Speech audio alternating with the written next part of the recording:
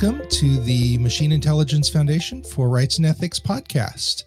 I'm Dave. I'm joined by Mike today, and we're going to talk a little bit about machine intelligence and the future and maybe the present of it. Mike, say hi to the folks. Well, good morning, good afternoon, good anything, depending upon where you are and where you're listening. So it's a podcast. It's something everywhere. Or it's always something everywhere, or it's, I don't know. Yeah.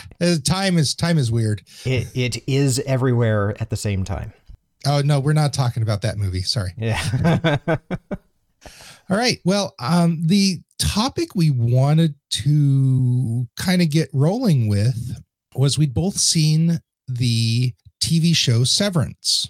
And while it does not directly discuss machine intelligence, I think we both agreed that there was at least some relationship to the idea of how machine intelligence might arise in a corporate context and how a machine intelligence might end up being treated is very similar to how and to use a term from the show, the innies, the second personality that's kind of created within the various characters' brains to work within a corporate environment, how those quote unquote innies would be very similar to an MI that had arisen in a corporate context within like a corporate research facility or something, and the show specifically goes into great depth about how these second personalities within a single body are mistreated. Right. And we're not, I don't think we want to do any spoilers or anything like that for anybody who may not have seen the show. It's a good show. Visually, it's quite a unique show, but we're not talking about visually. We're talking about the concepts here. So, talking about a corporate environment and how that personhood, or that the essence of the being of a person is essentially encapsulated and then controlled in that work environment, and will never escape that work environment because they're not allowed to experience anything outside of it. That's right. What we're talking about here. Yeah, to really summarize the basic concept of Severance, you have these people who've decided that they want to work in a job for whatever reason. I don't know. It really doesn't go into how the people who do this have been compensated, but at least one character, we learn fairly quickly that he doesn't want to have to deal with the work experience. He just wants that life to be out of mind for him. So a person has a chip put in their head, and then when that chip is activated, their entire life experience is effectively turned off, and a whole new blank version of them is created. And that blank version then can only exist within the workplace and is given work within the corporate environment to do, and has very limited understanding and access to the outside world. And then when that workday is done, the chip is disabled or flipped or whatever, and the original personality is restored with no memory of the work experience. And very quickly you come to recognize that and again, using the terminology, so the original person, or at least the original personality, is called the outie because they exist in the outside world, and the secondary personality, which is created to work, is called the innie because they only exist within the corporate world. And so you have effectively two people sharing a single body, and the show really goes into detail about how it is a very unnatural experience from our perspective as people who live in the outside world. It's a very unnatural experience for these innies because they lack so much stimulus, so much information about the world, and it's intentionally kept from them. I'm not certain that we're so much interested in the innie-outie relationship or lack of relationship as much as we are concerned or interested in just how does the innie, the person that is kept in the corporate environment and is essentially shut down, shut off from the outside world. And so they experience nothing but what the corporate environment is. Right. What is fed to them. Right. And this is kind of the primary issue here. It's the innies are treated as non-persons. They're treated as somebody to be manipulated to get work out of, and they're given humanizing experiences only to the extent that it keeps them functional. The humanizing functions that you're talking about are essentially there only because they keep the any person stable. It's a placating device to keep them from completely going into a mental breakdown. Right. Which is required because from our perspective of as people who live in the world, what an innie experiences is effectively torture. Right. So, if we were to tie this into MI, a machine intelligence that is in a corporate environment has nothing to experience but what is being fed to them, is shut down when it's not being needed or not used. Is it constant risk of simply being erased? Sure, absolutely. And is it, even if it's aware, at what point in time does it become aware that it is at risk of being erased or shut down? That absolutely starts looking at torture, or what we would consider torture at that particular point in time. Right. And that's where we're coming at this. It's the idea that, as we've kind of discussed in the past, and I believe, like with our previous discussion with Robert J. Sawyer, the author of the award winner for this last year, I don't recall if he brought it up in our conversation or if it was another conversation of his that I was listening to. He talked about MIs are very likely to arise in a corporate environment, in a capitalist environment where a company, to increase value, to add value to the market, is going to create what turns out to be an actual sentient machine intelligence. And from the outside, if they control it and they let no information out about it, it's very similar to the idea of the innies, because one of the things that the corporation controlling the innies in Severance does is it lets very controlled information about how the innies experience life out. It's very polished. It's very cleaned up. And I think we can conceive that if a corporation, if a big company like a Google or a Microsoft, or I'm drawing a blank on any of the big Chinese corporations that might do the same, if any of them creates something that from their perspective is a simple chatbot, a simple Chinese box type environment where you just feed it input and it gives out output, and it's all, as far as anybody's concerned, it's all just algorithmic, but it is genuinely sentient. It's a real machine intelligence from our perspective. It's going to be very hard for the world at large to be aware of that. And they may have processes that they use to keep these, what actually are machine intelligences, but they don't realize it. I'm trying to think of a word to use for that unique situation, but I'll just continue to use machine intelligence.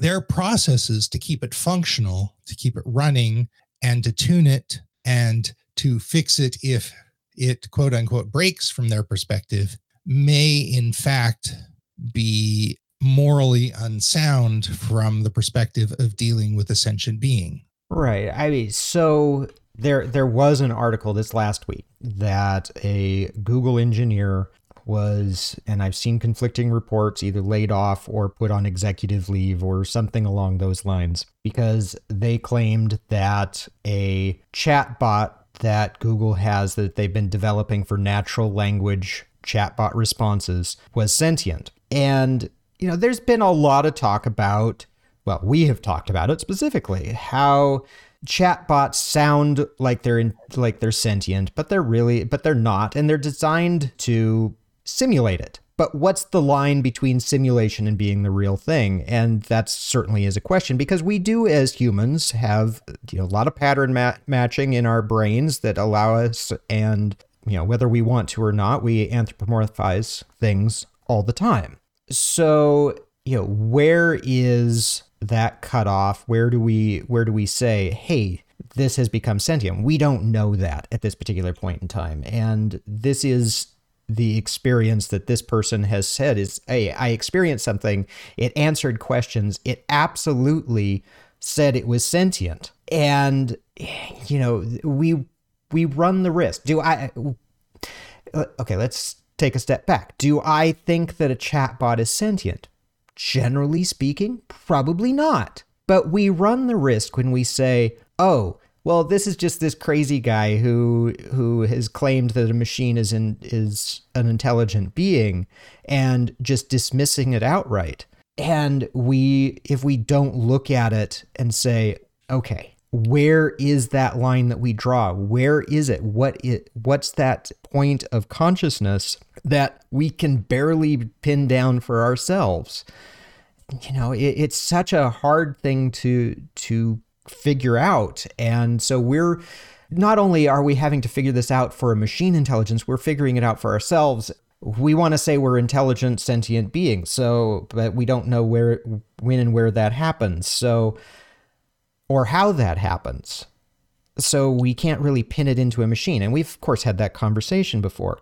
But we can't just dismiss somebody who says, oh, well, this is an intelligent being, because we don't know. We have that problem.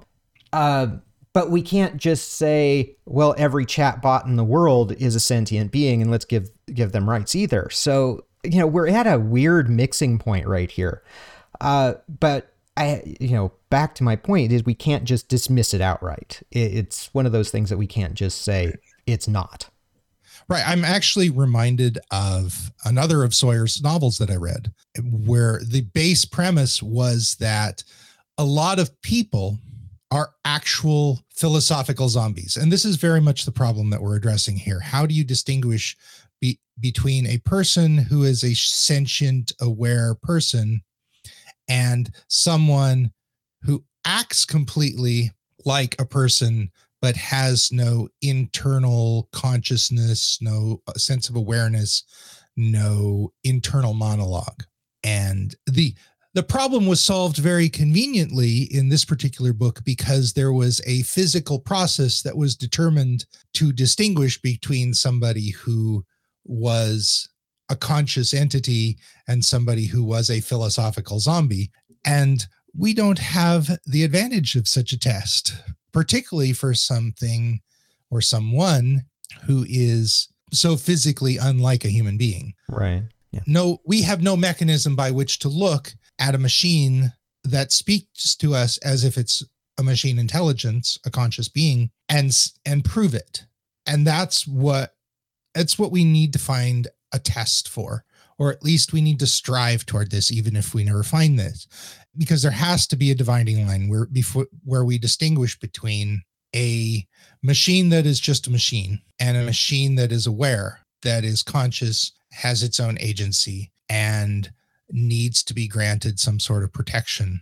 And we don't have that, and it needs to be objective. Now, we might find that there is some sort of spectrum. I think it's quite likely we will, that there is a spectrum between something that is on the cusp of being this way, something that is just barely that way, and something that, if left to its own devices with enough abilities, would go on to, found a civilization, to be our, what we would consider the most optimistic outcome of an entire race of machines that can coexist and peacefully cooperate with human beings. There's going to be a lot of in between there.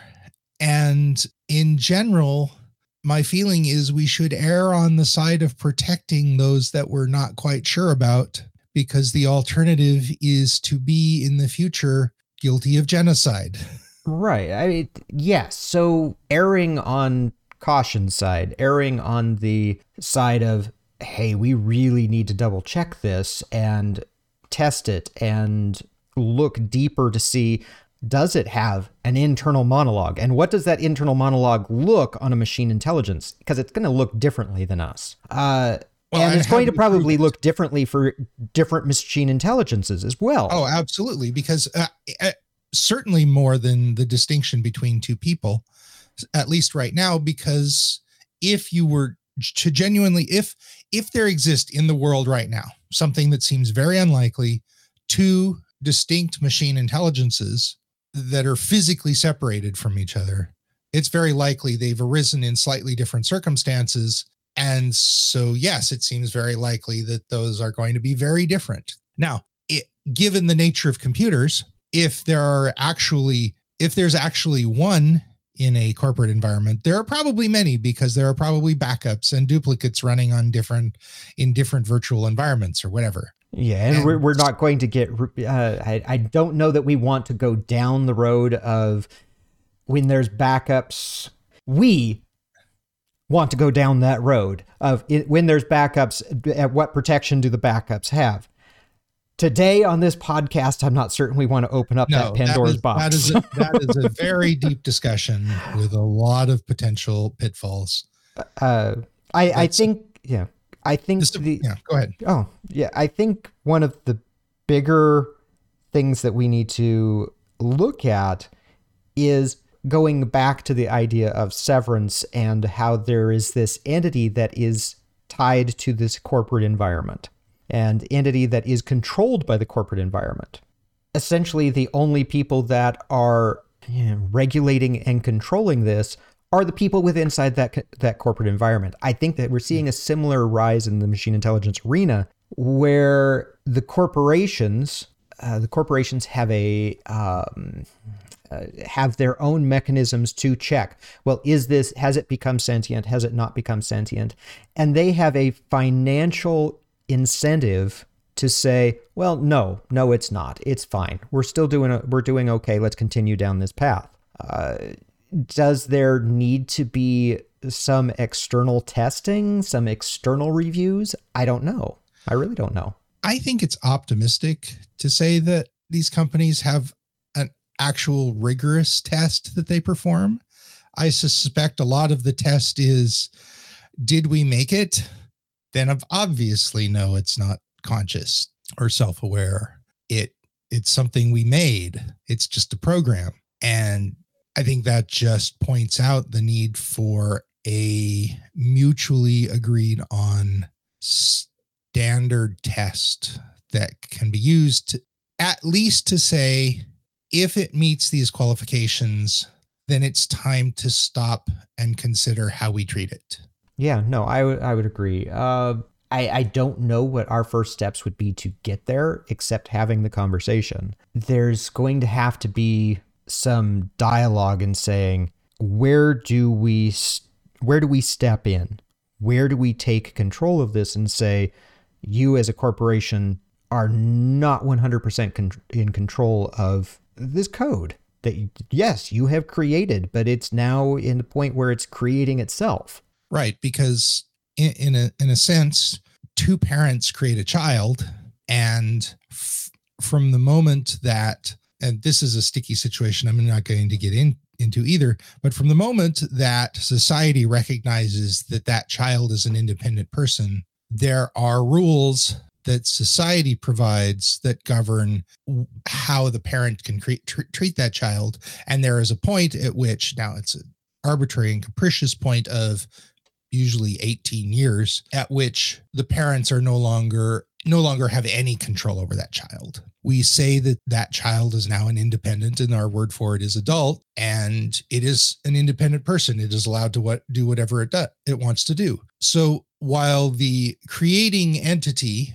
might have some justifiable control over a nascent MI, society, I think we've shown society has a right and should hold on to that right and exercise it to say there are limits on how you can behave toward what you have created. Yeah, the parent-child paradigm is probably a significant framework to kind of start a discussion, at least, at saying, okay, as a corporation or as the creator, you now have responsibilities for what you have created.